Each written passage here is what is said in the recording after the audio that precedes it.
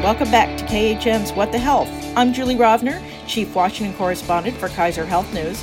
I'm joined by some of the best and smartest health reporters in Washington. We're taping today on Thursday, July 23rd at 10 a.m. As always, news happens fast and things might have changed by the time you hear this. So here we go.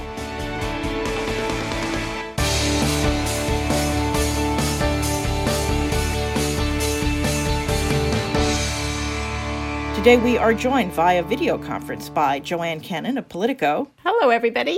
Margot Sanger-Katz, The New York Times. Good morning. And Tammy Luby of CNN. Hi there. Later in this episode, we'll play my interview with NPR's Pam Fessler, who has written a really fascinating book about the history of the U.S.'s only federal leprosarium.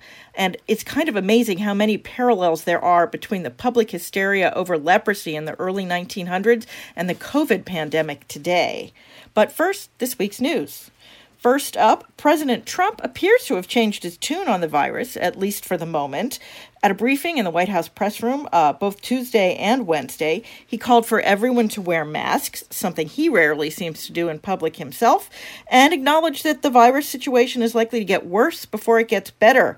Anybody have any theories about this strategy of acknowledging reality? November 2020. I think somebody sat down with him and said, "You're going to lose unless you don't own this and fix it."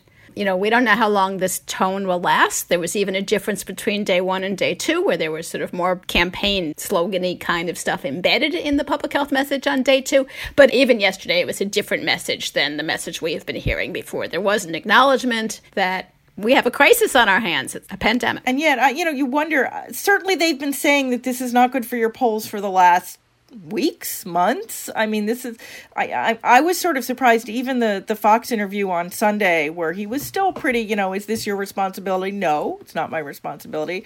And then suddenly he, seemed like something had gotten through. He has a new campaign manager. And also there was I think there was some people from the Hill, Republicans from the Hill, who met with him earlier this week. They don't like their numbers either. It's hurting them. Somebody hit him on the head. Not literally. It is interesting that he's doing these solo, though, without the doctors. So we'll see how long that goes on. And I hesitate to understand what's going on in the president's mind, but I do want to say I've been doing a lot of reporting lately about the kind of political science of who follows public health messages and why. And I do think that whatever has caused this to happen, I think the fact that the president is now encouraging people to comply with public health measures and particularly to wear masks has the potential to make a big difference. So public polling shows most Americans are wearing masks most of the time. We see a lot of coverage of people who fight those mandates or who don't want to do it, but actually it's a pretty widespread behavior. But the people who aren't doing it are very predominantly Republicans.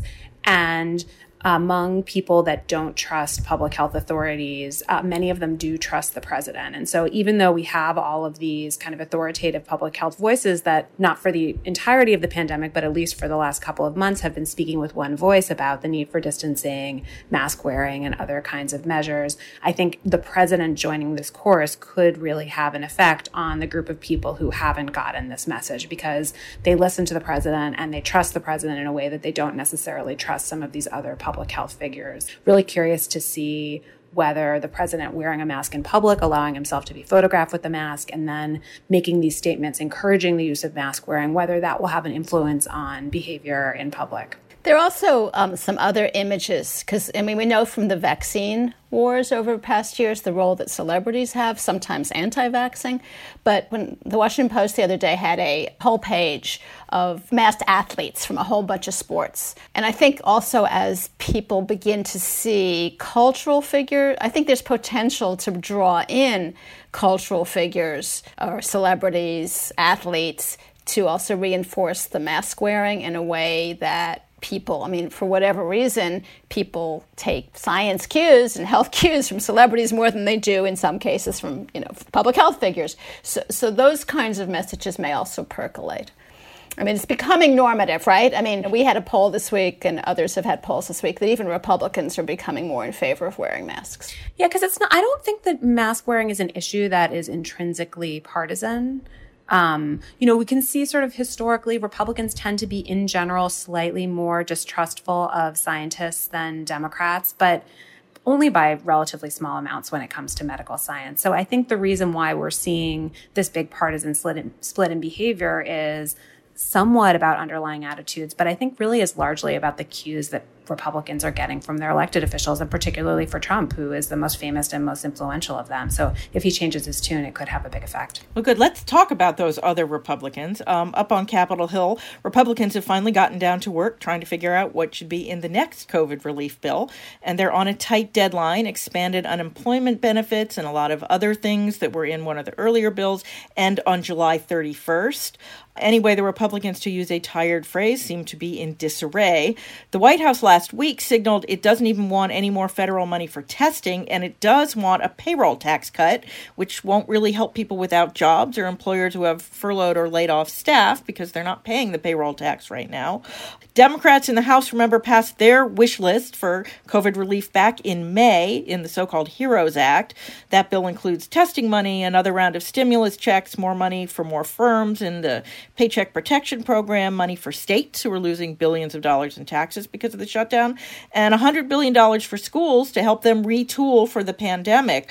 I guess the bigger question here is not just whether Republicans can agree amongst themselves, but whether they're ready to break with a president whose approval ratings are not doing terribly well. I mean, the Republicans feel a little bit untethered at the moment on Capitol Hill. The payroll tax is not going to happen. I think we've been reporting on it, and others have been reporting on it this morning, that it's not going to be in the entry offer from McConnell and the Republicans. But, there is still a lot of division over what exactly to do over unemployment benefits. And a lot of that is also still related to this, little pandemic that we're going through, because when Congress, pretty unanimously passed the $600 benefit in March, it was for 4 months, and they thought, 4 months, and by the end of July, this thing will be done, and the economy will be reopened, it'll be a V-shaped recovery, and everything will be great. And they did not expect there to be a resurgence of cases in June and July. And, just this morning, we found out that initial unemployment claims are going up again for the first time. So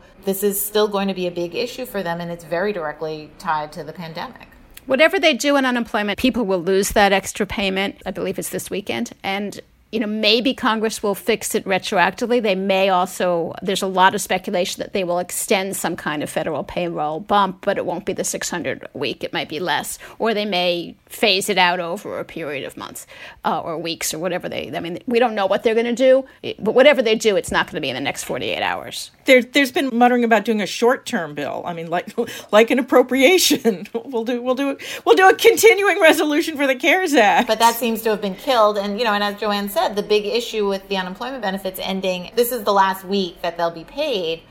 But then you have August 1st rent and mortgages due. And so even though, yes, if they, get their act together sometime in August and make it retroactive, that's great. But that may mean that a lot of people are going to be late on their bills that are due August 1st. When does the eviction protection, does that stop August 1st? I think it's this Friday. I think the eviction. Some states have continued that, but not all states. And that has we should go back to health in a minute, but that has a whole lot of economic ripple effects. If people can't pay their rent or mortgage, that has ripple effects for landlords in trouble and banks in trouble, et cetera, et cetera. At the same time, we also know that homelessness and health are correlated. Poor health are correlated. People losing their home puts them at risk for all sorts of additional health problems, including the virus. And people losing their homes in the midst of a pandemic where most of them are going to end up having to go stay with other family or stay in a shelter or stay someplace where it's going to be even harder to socially distance than it is now is not going to help. I mean, it's all, we talk about the economy a lot right now because it's all health, because it's all linked to the pandemic. I don't know how we got into this push-pull about it's either the economy or we take care of the pandemic, because I think it's been demonstrated over the last 3 months that the longer you don't take care of the pandemic, the worse the economy does. I mean, Tammy, that's kind of what you're looking at these days, right? Yeah, certainly. And this is what states wanted to reopen quickly. You had Florida, Georgia, Texas, Arizona, a lot of states that were late to lock down and early to open. And now we see, all of the problems that they're having, and that now there are a lot of people who are losing their jobs again because they're getting shut down again.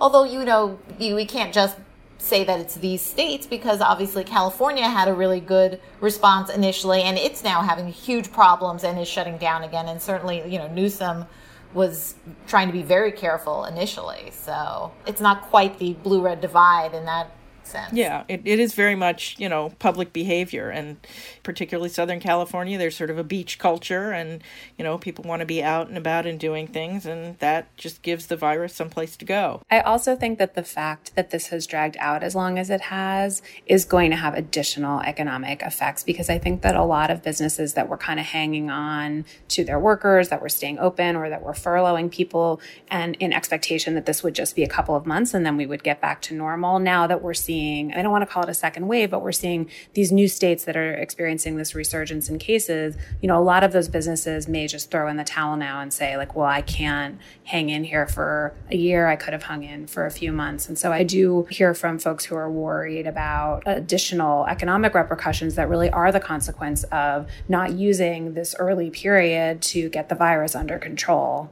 Right, and people are definitely having lockdown fatigue, so they're just not wanting to do what they did before because we didn't do it long enough, we opened up too soon, and now it's going to be very hard to go back to that same measures that we had in March and April that did seem to work. I mean, look, I live in New York, and things are better here, and I just think it's crazy. Some of you guys have heard this story, but my Aunt Minette is turning 100 in 2 weeks, and we were supposed to go down to Charleston, South Carolina for a party. And initially, a couple of weeks ago, I was like, wow, they're not going to want us there because, we're from New York, so they're not going to want us. And then in a couple of weeks later, I was like, we don't want to go there. We're doing okay, but I don't want to go to Charleston, South Carolina. It's dangerous there. So unfortunately, the party has turned into a Zoom party, but I'm hoping at some point South Carolina gets better so that I can actually go see her and wish her happy birthday in person. So one of the big problems right now is testing, both getting tests in hotspot places like Florida and Texas and Arizona and California, and getting results back pretty much anywhere because the national labs are flooded with tests from Florida and Texas and Arizona and California. One suggestion to speed up the process is something called pooled testing, where you test a whole bunch of samples at once, and if they're all negative, everybody's good to go. And if there's a positive, then you go back and retest them individually. But while it sounds good in theory, it may not work that well in practice, particularly if you have a lot of positive cases, right? Joanne, one of your reporters had a story about this. First of all, right now it's approved on a very limited basis. We're not pooling hundreds of tests. You could pool hundreds of tests when we got to the point where the virus was mostly under control and maybe like an incoming college class you could do, a year from now you could do hundreds of tests and you may find a few straggler cases that you want to hone in on. Right now, the idea of doing hundreds of tests when we have a national positivity rate of over 8%, 8 to 9%, isn't going to work. So currently the FDA has given permission to do 4, but it just isn't going to work in places where there's a lot of virus. If you do a large pool and there's positives, then you have to retest everybody. The idea of doing it limited, and even these groups of 4, the advantage of it is that you're not using as much of the reagents and syringes and machine time and everything else, which is in short supply and under strain given the surge in cases. So there may be parts of the country where even pooling 4 or 6 or whatever they allow in the future might be a useful tool, but until we get the rate down, it's not a panacea by any means. Yeah, so I agree. I mean, nothing is a panacea, of course. But I do think that this is a technique that could be very useful in places where the positivity rate is relatively low. Tammy was talking about New York City. Like, that's a place where actually statistically pooled testing basically could work and could save testing capacity. I also think it could be a technique that could be really useful in sort of employer or school populations where you're trying to do a lot of surveillance, but you don't expect there to be the same high positivity rate that you're getting among people who are showing up to their doctor seeking a test. So you could imagine, if a college campus wants to be screening its students, every month or every few weeks, you could pool those tests and you could save a lot of testing capacity that way. So I think the use of this technology is going to depend on deploying it in places where you expect the rates of positive tests to be low. But there are populations like that. I think another use case for this is a lot of hospitals are testing people as they come in the door for surgeries. They want to make sure that people who are coming into the hospital don't have COVID so that they are separating them from COVID patients appropriately. So that's a population where you expect the positivity rate to be low, but that's taking up a lot of tests because hospitals are testing everyone who's doing an elective procedure. So that could be a place where you could use pooled testing. It's really not being used very much right now. As far as I know, there's only 2 tests that are approved. There's one from the state of Nebraska was using it for its public health surveillance early on, but now the positivity rate is so high that they've stopped using it for that population. And Quest, the big national commercial lab, has just gotten this approval to test 4 tests at a time. And I don't think they've really begun to roll it out, but it'll be interesting to see how they choose to deploy it. Yeah, but so it sounds like it really won't help for the current backlog. I mean, I think that's a really big concern. I think I talked about this last week. I got tested July 5th and I got my results back July 15th, which was really truly not very helpful. In the interim, the person who I thought I'd been exposed to turned out was a false positive, so it didn't really matter. But I quarantined until it was more than 2 weeks since I had been with her. At least I didn't have to quarantine for the whole 10 days. But I think it could help if it's being used in the right population. So it's not like 100% of tests everywhere around the country could be pooled, but it's possible that if you were in a community where the test positivity rate was relatively low, the tests from your area could be pooled, whereas the tests coming in from the real hotspots in Arizona would have to be run one at a time. I mean, there's like a lot of math behind this, and the positivity rates have to actually get pretty high, like higher than 8%. I think more like 15, 20, 30% before the technique is totally useless. But especially with the big national labs that know where the samples are coming from, they may be able to strategically run, some tests in pools, some tests one by one. It's been used before. It's been used for in HIV/AIDS. I mean, it's a proven and useful technique. It's just a matter of where they use it, how large groups they do it, and in what circumstances. I think everybody thinks it's a useful element going forward, but it's not the solution. It's one of many tools that we're going to need. I mean, like colleges is a really good example. At the beginning, when kids show up, they're going to want to test them individually because they're coming in from all over the country. Once they know the kids are relatively free of it, they'd probably use pooling as, for their weekly checks or something would be more useful. But on the flip side, you need rapid tests for a lot of the things that we're going to do. And so, I think one thing that's interesting is that the administration came out and said that they're now, they said this last week, that they're shipping all of these point of service testing machines to the nursing homes. And, they made more announcements. They're actually requiring now nursing homes in high positivity states to test their staffers. And so, you can't have even individual tests that take time. You need to have these results right away or it's just not going to work. These rapid results come in within 15 minutes or so. So you have got to push-pull there with what you need the testing for. And with employers too. If they're really going to be testing for people not coming in, you're going to need more rapid tests rather than waiting and quarantining people. And then by the time they get their results, they may be exposed again. And I also think all of this talk about pooled tests, whether or not it's a good strategy scientifically, I think it reflects the reality that we face right now, which is, this many months into the pandemic, we still don't have enough tests to test all the people who need to be tested and get them results in a timely way. The labs are doing the best they can. They're in many cases running 24-hour shifts. They're shipping samples all around the country so that they can make the best use that they have of slack capacity. And yet, testing turnaround is 7 to 10 days in many parts of the country or longer, as your experience shows. And that is just not useful for individual decision-making for employers. It's not useful for contact tracing and public health surveillance. So, that's why we're moving to some of these resource-saving strategies, is because we don't have enough resources to do things in the conventional way. All right, well, there actually is some non-COVID news this week, although this next topic is what I call COVID adjacent, and it's based on a story that I wrote this week. It seems that among other things being caused by the pandemic and the accompanying economic mess is a giant hit to the Medicare Hospital Insurance Trust Fund. Such a big hit, in fact, that it might become unable to pay all its bills, not in 2026, as the Medicare trustees projected in April, but as early as 2022 or 2023, which is really close by historical standards. Normally we'd have hospital lobbyists running around, the Capitol with their hair on fire at this point, but hospitals are kind of busy with other things right now. Is there a possibility that the trust fund could go insolvent and basically nobody would be paying attention until it happens? Well, this is one reason why the Republicans don't want to do a payroll tax cut right now. That's true. Yes, because that would take even more money away from the hospital insurance. And from Social Security. And from Social Security, although Social Security is not in as much of an emergency situation. I remember back in 1983 when Medicare was like months from not being able to pay its bills. And it was like all hands on deck. And, every time we've gotten within 3 or 4 years, everybody on Capitol Hill, has gone on red alert. And now there's like nothing. Because it's still a few years, not months. Right. We're trying to get through next week. That's exactly what one of the hospital lobbyists said to me. I mean, Congress will come up with some kind of at least a short-term fix, but not till they get through a few other things. And also, if the economy does, if we do get this under control and people start getting jobs again, the situation won't get great overnight. The damage will have been done, but the drop-dead date could get pushed back. So the priority, the way you fix the Medicare Trust Fund in the short term is to fix the economy. And the way you fix the economy is to fix the virus. So guess what? It's all about coronavirus. It's all about coronavirus. You should run for president.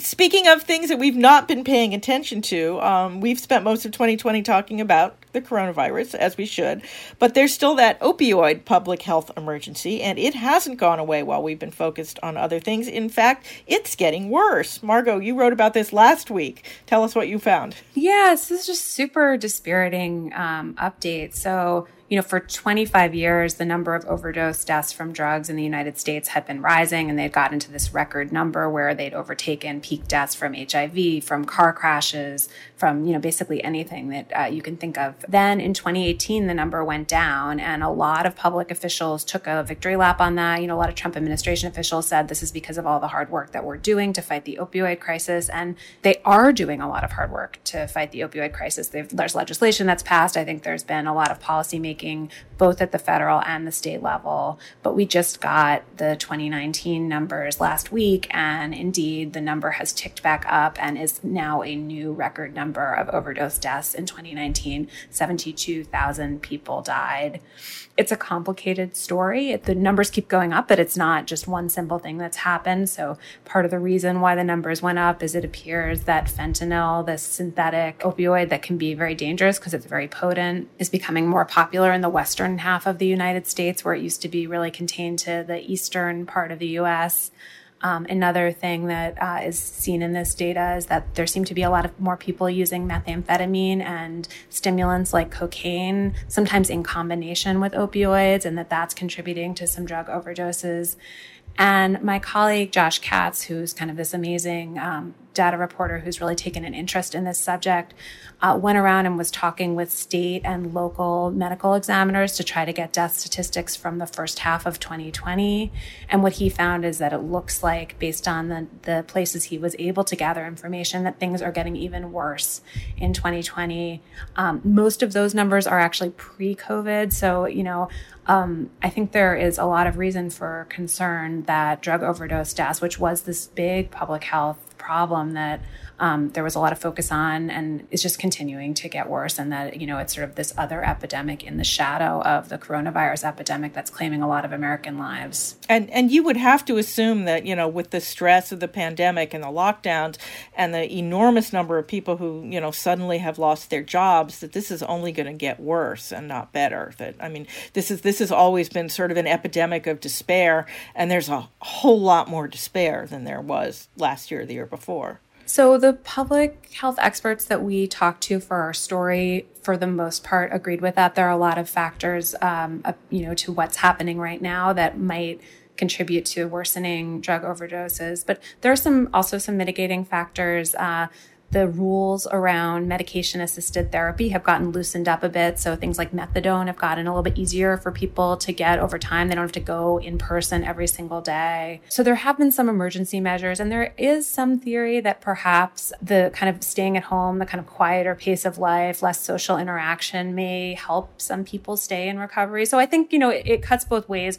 overall, the consensus of people that we talk to is that they think this is going to make things worse. But I also think that's an empirical question, and we're just going to have to wait for the data to come in to know for sure. All right. Well, finally this week, this happened last week, but after we taped the podcast file, a 3-judge appeals court panel in Washington ruled that the Trump administration was within its rights to allow the broader sale to individuals of so-called short-term health plans, which are cheaper than regular Affordable Care Act plans, but also cover far fewer benefits and don't necessarily have to cover pre-existing conditions. What's next for this case? Might it end up before the Supreme Court too? I guess if that happened, it would be after the Supreme Court rules on the Affordable Care Act. Yeah, the community groups and the insurer group are appealing. So, it is going to continue to go forward. But, the judges basically said that there was nothing that Congress did that would prevent the short-term plans from existing or from the lengthening of them.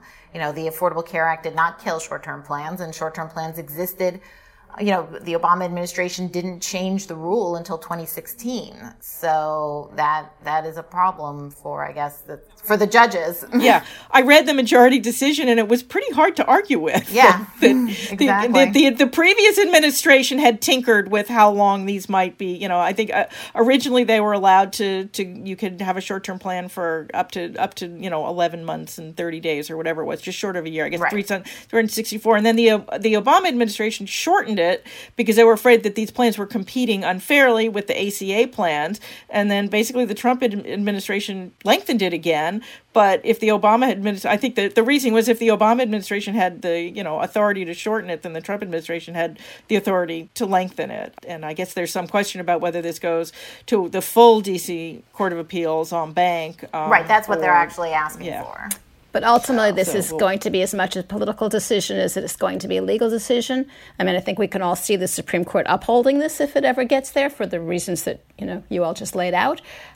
But if we have a Biden administration, we would more likely see maybe not the elimination of plans, but they'd be short-term plans. Would once again be short. Maybe they would eliminate them at some, we don't know what health policy would look like a year from now under Biden if we have Biden.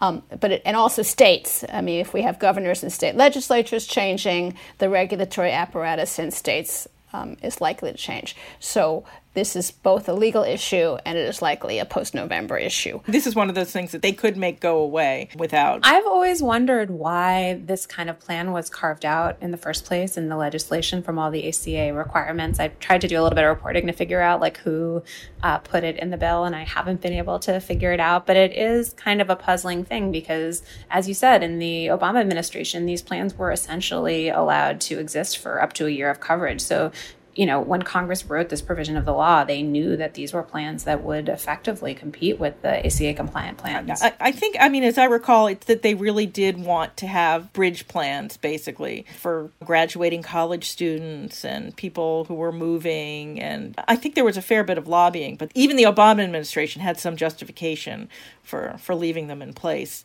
albeit short term.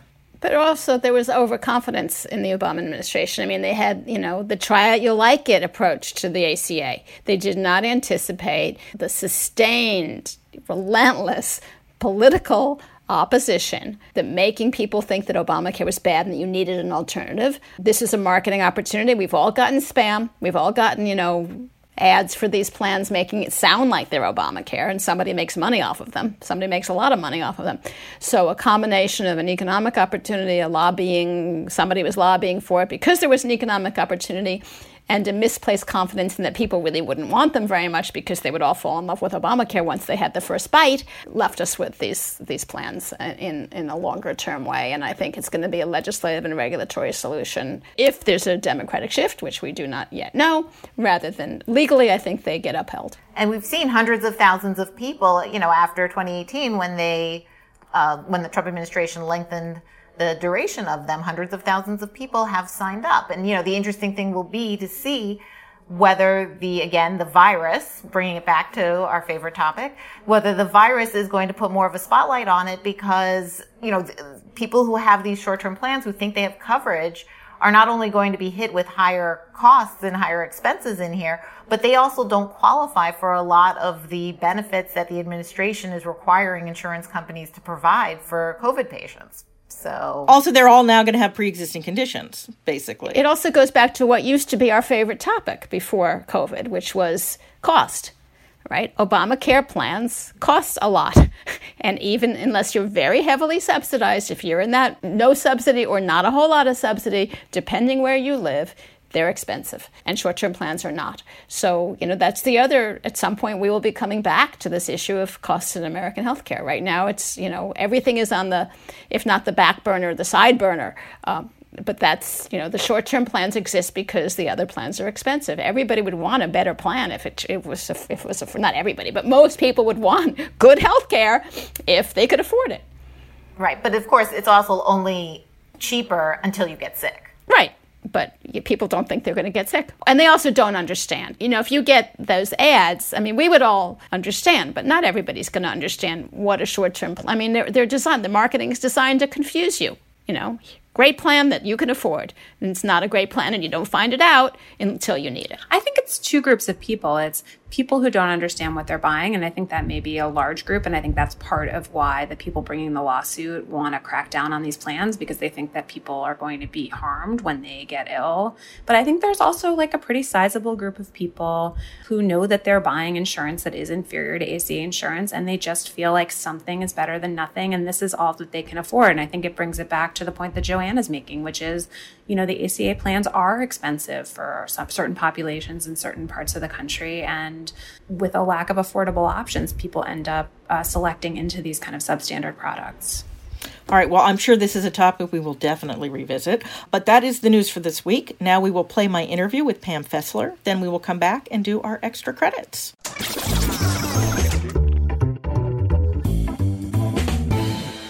We are pleased to welcome to the podcast Pam Fessler, my former colleague, both from NPR and way back when, Congressional Quarterly. Pam has written a fascinating new book called Carville's Cure about the history of the federal government's only leprosarium in a remote part of Louisiana on an abandoned sugar plantation. Pam, welcome to What the Health. Yeah, thank you. I'm so happy to be here. I confess I've always been kind of curious about Carville because it's been a line item in the Department of Health and Human Services appropriation bill, which I've covered since 1986, and one of the few I never really dug into or understood what it was. What got you interested in this subject? Well, I got interested because of a personal reason. My father-in-law called us up when he was an elderly man. He's 78 years old, and he said, I have something I need to tell you. And he said he'd been keeping this secret for more than 60 years, that his father had leprosy. And when my father-in-law was a teenage boy in New York, he went to school one day, came home, and his father was gone. And the health officials, public health officials, had taken him away to some place down south. My father-in-law didn't know where, and he died there. My father-in-law never saw or spoke to his father again. So we decided, oh my goodness, when he told us this, he had kept it a secret because the stigma of leprosy was so great, but he just felt that he needed to unburden himself. So when he told us this, we're like, oh my goodness, what actually happened? And so we started investigating and found out that he'd been taken to this place in Carville, Louisiana, that the federal government had run for decades, this national leprosarium, which I knew nothing about. And so we went down to Carville to visit. It was still functioning at the time. This was in 1998. And I discovered there's this incredible story there of patients and families that had kind of been torn apart because of this disease, and a really fascinating history about what the Public Health Service and the U.S. government had done in response to this disease. So how did the federal government end up creating what was effectively a national quarantine center for everyone found to have Hansen's disease? Well, what happened was around the turn of the last century, there was a lot of concern and growing knowledge, as most of your listeners are well aware, about germ theory and the fact that germs, these tiny things that we couldn't see, caused diseases. So people were very concerned around that turn of the century about diseases, and they didn't know a lot about it, but they were worried that if they didn't do something to isolate people who were sick, that these diseases would spread. And one of the biggest concerns at the time, there were there were many, many diseases that people worried about. But leprosy just always had this special stigma about it, partly, I think, because of the influence of the Bible and how it was depicted as a sign of sin, that somebody had commit some kind of an offense against God. So at the same time, there was also concern about immigrants coming into the United States and bringing diseases. And one of those diseases people worried about was leprosy. So all this kind of came together, and there was growing pressure on the federal government. There were people with leprosy, throughout the country in different places. Not a lot, quite frankly, but there was this hysteria that was generated about the disease. So pressure began building, public pressure. We need to do something about this. The federal government needs to step in and take care of these people and isolate them and kind of get them out of our way. There was a fascinating story about a guy named John Early, who became known as the nation's most famous leper. And he came to Washington, D.C. in 1908. He was a veteran of the Spanish-American War. And in fact, your father-in-law or my father-in-law's father, yes, we believe got it from fighting in the Philippines after the Spanish-American War. And so this guy, John Early, he comes to Washington. He wants to get a pension, but he finds he's got a rash on his face. So he calls a doctor in. And the doctor comes in and inspects him, has no idea what it is. And John Early goes, what do I got, Doc? Leprosy? Ha, ha, ha. And the doctor sort of freaks out and thinks, oh, well, maybe he does. And so they call in some health officials, and they immediately whisk John Early away from the hotel where he was to the banks of the Potomac River. And they stick him in a quarantine tent with armed guards, and they have no idea what to do with him. And people come from all over the place to visit this famous leper. And it's a big scandal. But what it does is show that the nation had no idea what to do with leprosy patients. And it went on and on. I mean, Early was quarantined there for months. They eventually stuck him in a house with his wife and child, but they built a brick wall down the middle so that they couldn't connect or talk to each other. I mean, it was bizarre. It just showed the absurdity of the way we respond to diseases sometimes.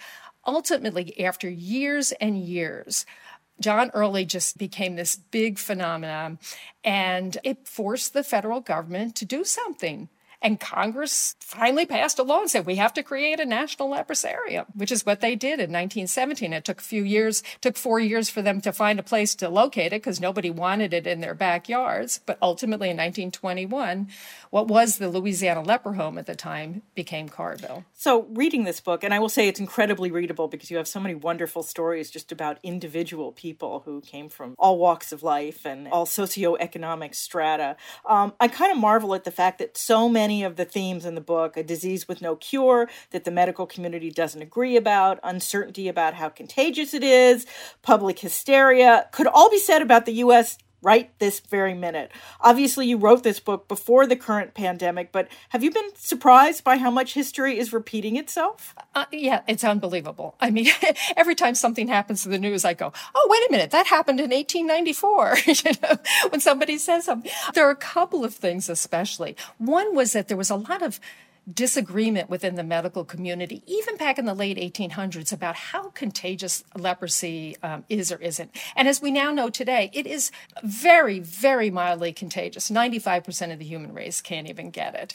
But at the time, you had these people saying, oh my goodness, it's terribly contagious. We need to do something about it. But there were doctors who said, it's not that contagious. If it was, we would have seen it spread much, much further. But it was really hard for them to counter this hysteria. And Julie, you're going to love this because as a journalist, the newspapers kind of took in the late 1800s, really, helped fan the flames of this hysteria.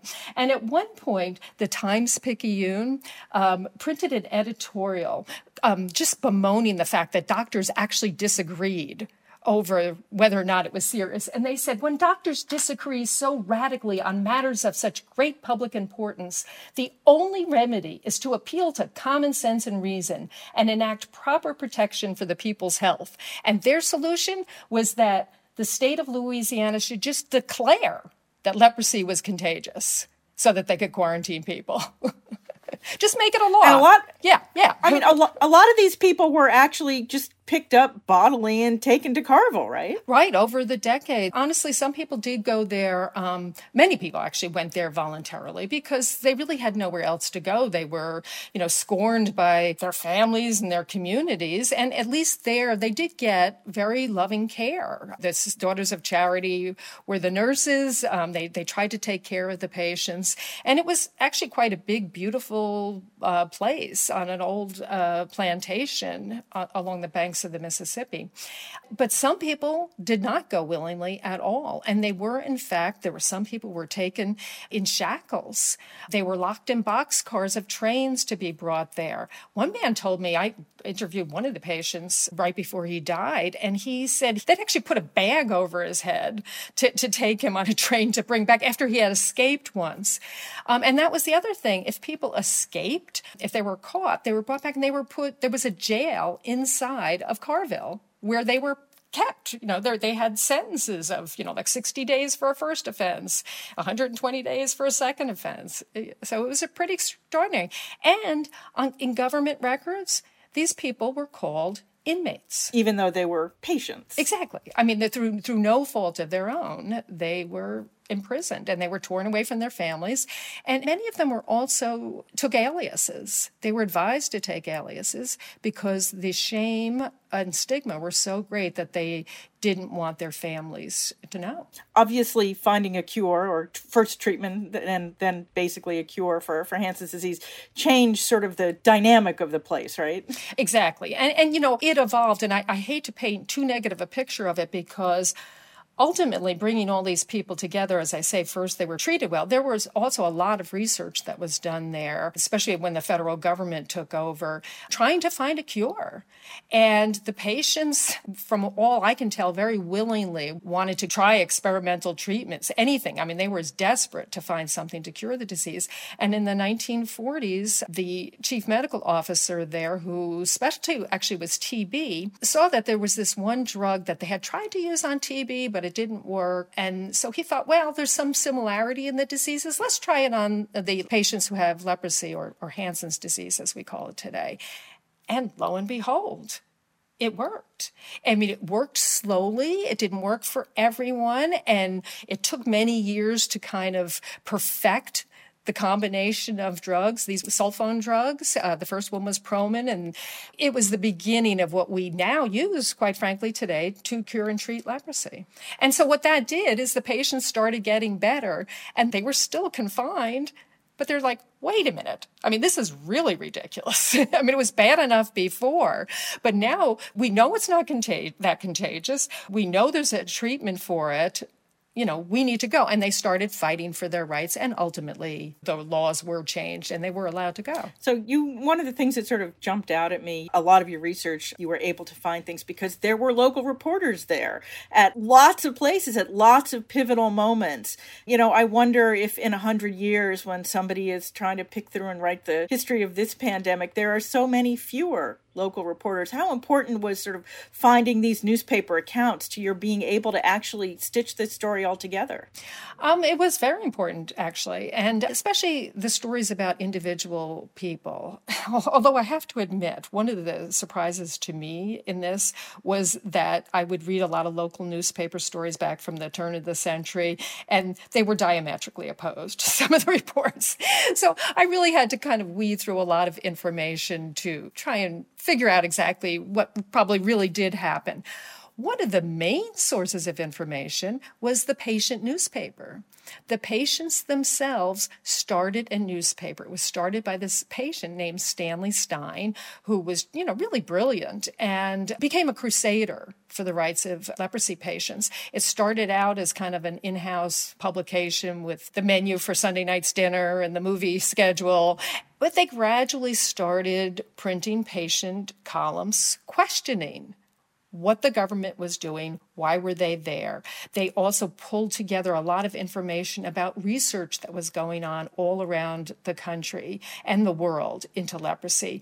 And they really became advocates. That I think it's probably one of the first patient advocacy movements, at least that I know of, where they really campaigned for themselves and to try and explain what this disease was to the public and to win back their rights and dignity and respect. Well, it is a really interesting read and rather important right now. Pam Fessler, thanks very much for joining us. Thank you, Julie. I love being here. Okay, we are back, and it's time for our extra credit segment. That's where we each suggest a story we read the past week that we think others should read too. Don't worry if you miss it. We will post the links to these stories on the podcast page at khn.org/whatthehealth. Tammy, why don't you go first this week? Okay, I chose a story that, hit pretty close to home. It's a New York Times story by Brian Rosenthal that came out earlier this week. Again, being in New York City, we got hit with the virus very quickly. And there was all of these terrible stories and terrible images of all of the emergency rooms and hospitals being overrun, and all of these field hospitals or pop-up temporary hospitals that were being built, including one in my local park near me in the Bronx, which actually, again, was never actually used and never went beyond a couple of lights and fences. I guess that's maybe a benefit, because in this New York Times story, it showed that in Queens, at a time when Queens Hospital Center, the lead is just so telling, it had a capacity, the emergency department had a capacity of 60, but on its worst night, it had 180 patients. And then only a few miles away, there was a temporary hospital that had opened up that was just really basically not seeing anybody. I mean, it only treated 3 patients from Queens Hospital Center over the month that it stayed open. And overall, it only treated 79 patients. And that's, mainly because of a lot of bureaucracy and challenges. And, it wasn't allowed to take people with fevers, which I don't understand at all. So it just basically showed not only a waste of money, but even more importantly, how many people could it have saved had it been run better. But of course, at the same time, we're talking about resources and everything being done very haphazardly because everything had to be done so quickly. And we'd never encountered anything like this before.